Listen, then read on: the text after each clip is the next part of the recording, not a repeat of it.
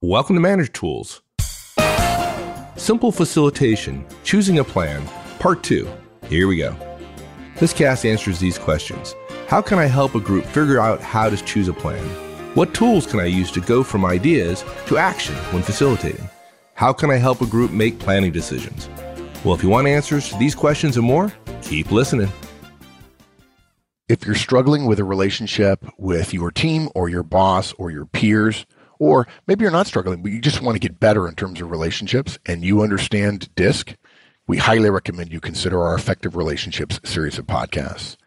You can buy a series telling you that if you're a D, how to relate to your directs, each of whom D, I, S, and C, or if you're a D, relating to your boss, who might be a D, I, S, and C. It will tell you in every podcast, some of them as much as 2 hours long, how to handle meetings, how to handle delegations, how to handle feedback and coaching, how to brief your boss, how to disagree with your boss, how to communicate in general with your boss, what your boss wants from you, and what you might want from your directs as well. Many of the show notes are 20 and 25 pages long to give you many, many examples and many, many details of behaviors you can engage in to, again, as we like to say, reduce the drama, reduce the tension, reduce the conflict, and increase the harmony and collaboration, which leads to better outcomes because it's all about results and people are what's important. Last week, we talked about a couple things. One is it's okay not to know what is next when putting a plan together. And the way you get from the blank slate is to something that's concrete and actionable is starting with brainstorming. Yep. And I think next on our list is the use of visual record keeping as part of brainstorming. And there's a lot of folks out there talking about brainstorming. That's not terribly new, but visual record keeping is not discussed as much as the idea of brainstorming. And you're missing it if you're not using it. The two of them together are really powerful. And visual record keeping is a fairly prosaic thing. You say, well, okay, yeah, we had somebody take notes and so on. We did the brainstorming thing. And then you listen to somebody start talking about their brainstorming and, well, they're arguing over points. Well, that won't work because of this. I'm like, you just want to say, dude, that's not brainstorming. The whole point of brainstorming is quantity over quality. If we cover the territory because we're thinking quantitatively and we essentially sample a gigantic map, we can feel pretty good that we have something pretty close to all the possible choices. And then, because qualitative thinking is different than quantitative thinking, the act of creating a bunch of stuff is different than the act of deciding. They're two very different mindsets. It reminds me of the book, Thinking Fast and Slow. And visual record keeping, to me, is irretrievably linked to brainstorming. If somebody said to me, well, we're taking notes, or we're doing it this way, or I've got a guy typing it, or even worse, they're typing it on everybody's computer screen. It is not the same experience. Well, I'd argue that, if you're not using visual record keeping, the lack of the visual record keeping is going to cause people to behave in a way that rapidly becomes not brainstorming, right? Exactly. It becomes very individualistic and so on. Yeah. Let's talk about visual record keeping. The best way to maintain the energy of a group, and if you're brainstorming, if you're trying to boil the ocean and figure out what you're going to do, you need energy. You can't have people just throwing out ideas kind of randomly or somewhat uninterestedly. You have to have people thinking about it. They have to be thinking about it. They have to be listening to everybody else's input. And so we've discovered, really not intentionally, when I first started doing this, that if you capture visually, meaning when notes are taken about comments that are made, you write them down in front of everybody so everybody can see what you're writing. When you do that, it completely changes the discussion. It involves everyone. I often say that when you do, like when we talk about ground rules at our public conferences, we write them down where everybody can see it. And the reason why is because now there is a shared document. Everybody doesn't have their own document. That's why, in part, you project slides so that everybody sees it rather than having everybody looking at their own set of slides. Now, if you only have one person taking notes during a brainstorming session, the notes are hidden. People can't look through them and be inspired for more ideas. If I'm writing on a gigantic whiteboard or even on a whole bunch of pre-positioned flip chart paper, and I'll come back to that. In other words, I'm not going to use flip chart paper that I turn over and over and over because I'm ended up covering up the ideas. If I'm writing on a giant whiteboard that 8 or 10 people in the room can see all of the notes I'm taking, they can look at any of the notes. So once I've gotten 20 notes up there, person A, person B, person C are suggesting the 21st, 22nd, and 23rd idea. Person D, he can't talk at the time that other people are talking, and for a moment he looks back at a couple of the other ideas, and he has the opportunity to marry two of those together and come up with, through hijacking or piggybacking, whatever you want to call it, he comes up with a better idea. But people can't combine ideas or think creatively or see something differently that's said if it's not written down and kept in a live record during the brainstorming. If Mike and I are being led by Sarah in a brainstorming session, and I say X and Mike says Y, and then somebody else says Z, I don't remember everything everybody else says. And now I feel like an island. I don't feel like we're doing this as a group. We don't get any benefit of tangential ideas or related ideas. It becomes desultory. It becomes much more, I have to come up with another idea. And very quickly what you discover is a brainstorming session. There is no visual record where you're not writing everything down. You run out of energy much more quickly because I have 4 or 5 ideas when I start the brainstorm session. I'm happy to share the ideas, assuming the facilitator was smart and said, hey, we're going to brainstorm this. Be thinking about it in advance. We talked about that in our brainstorming podcast guidance from years and years and years ago. Maybe I have 5. But if I can't hear everybody else's, if I can't see what everybody else's is, I might come up with maybe one more, and it's only based on having an immediate thought when maybe Mike is talking. But if I have the entire list of, let's say there's 5 people brainstorming, they all bring 5 things, and there's 25, you're going to get people capturing one and adding something different. And suddenly now you don't have 25 ideas, you have 40 ideas. And the energy keeps going. In other words, you get ideas fairly quickly. And there's a big difference between a 2-minute brainstorming session that dies after a minute and you try to extend and you're just staring at your audience, and the brainstorming session that after 2 minutes, people are starting to combine and so on, and it's still going. We don't recommend that you spend 30 minutes or 40 or 50 minutes in a brainstorming session unless you're certain there's an hour or more worth of stuff, because the end of a brainstorming session where you're pulling teeth to get information is just no fun. And people don't believe, they tend to undervalue the input that's put in because people just are implying that they don't care about the ideas that they're throwing up there. They almost feel like they're meeting a responsibility to have ideas, but they don't even feel particularly strongly about the ideas. And look, whoever writes the ideas down, if you have somebody typing notes, let me do this. Let me take a little aside here and talk about typing. There are plenty of people who go, well, Mark, we can't do it. We're in distant locations. Fine. Okay. So we're going to type notes and we're going to have a wiki page, or we're going to have a Google Doc, or we're going to have, Microsoft Word Live or whatever, and we're going to type. I'm just going to say it again. Folks, we love our technology here. I'm sorry. Typing is not the answer. People do not get the same experience as they do when you actually physically have to move and write things down on the board.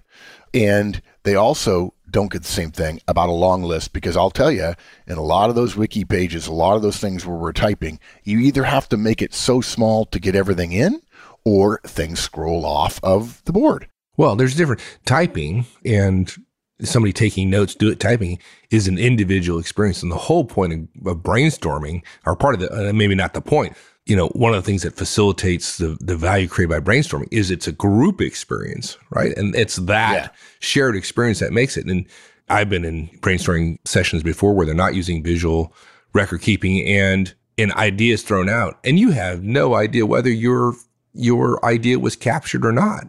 Yeah, and I got to tell you, when you do this is sort of a further aside about visual record keeping and brainstorming.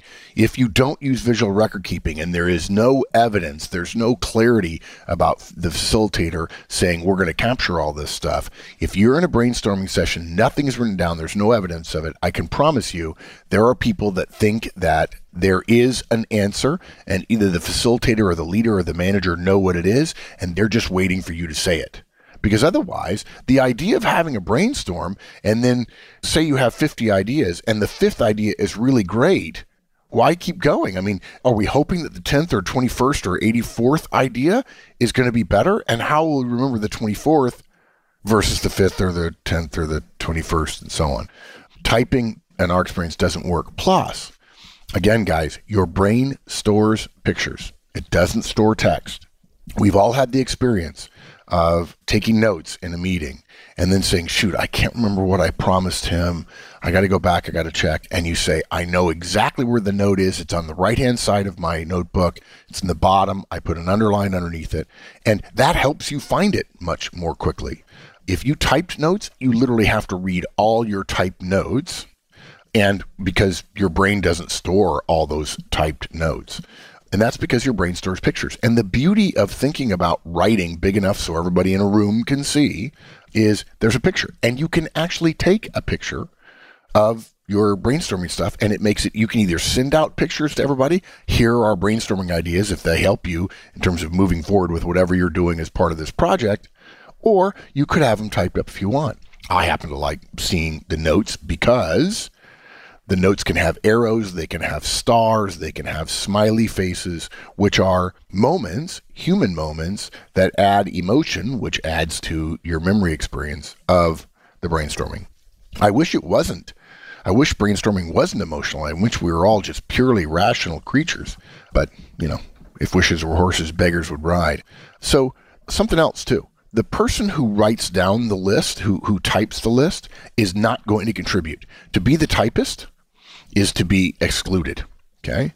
That's why we say the facilitator is the one who writes things down, in part because if you have somebody typing, they're not going to say, when Mike says, I think we ought to do X, the typing person has got to capture the notes. They're not going to say, great job, who's next? They're busy typing.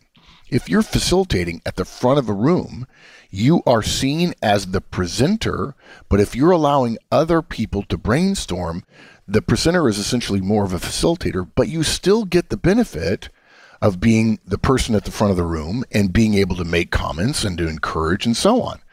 And by the way, if somebody types notes or writes notes down individually, they're going to get some of the ideas wrong, but you'll only know that once the list is read aloud. Whereas if you get something wrong at the front of the room and somebody said X and you write up there Y, somebody else, not even the idea person, can say, Mark, I think you got that wrong. It should say this. Oh, thank you. Really appreciate it. Good. Something else too. Everybody's sitting down.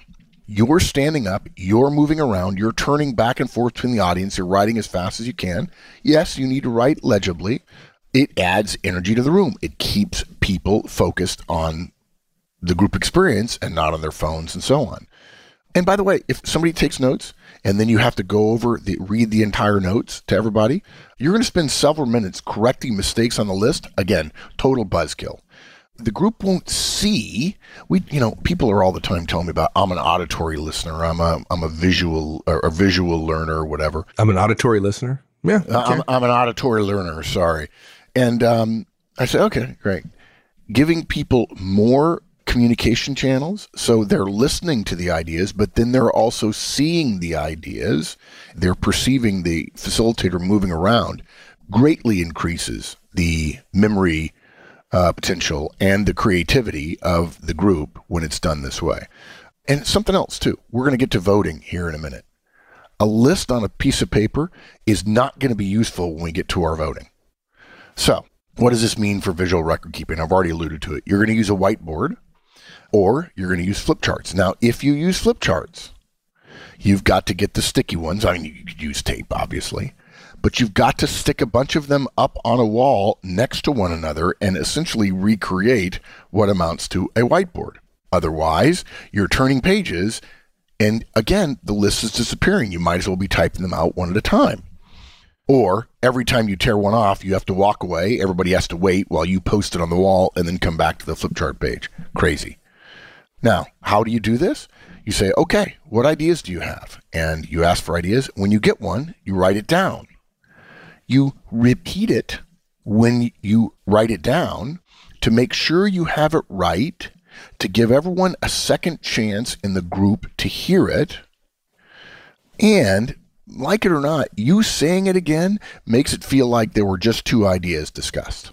And in some cases, one person saying it versus another person saying it changes people's perceptions of the idea. Further, if you do it this way, if you're the facilitator and you're standing up in front of everyone and you're smart enough to know that when you're in front of an audience, there's a divergence between your energy and theirs. And if you want people to stay focused, you have to provide some energy to the room. Otherwise, they're sitting down, you're standing up. And if you attempt to match their energy level, everybody's going to be asleep in 15 minutes or on their phones.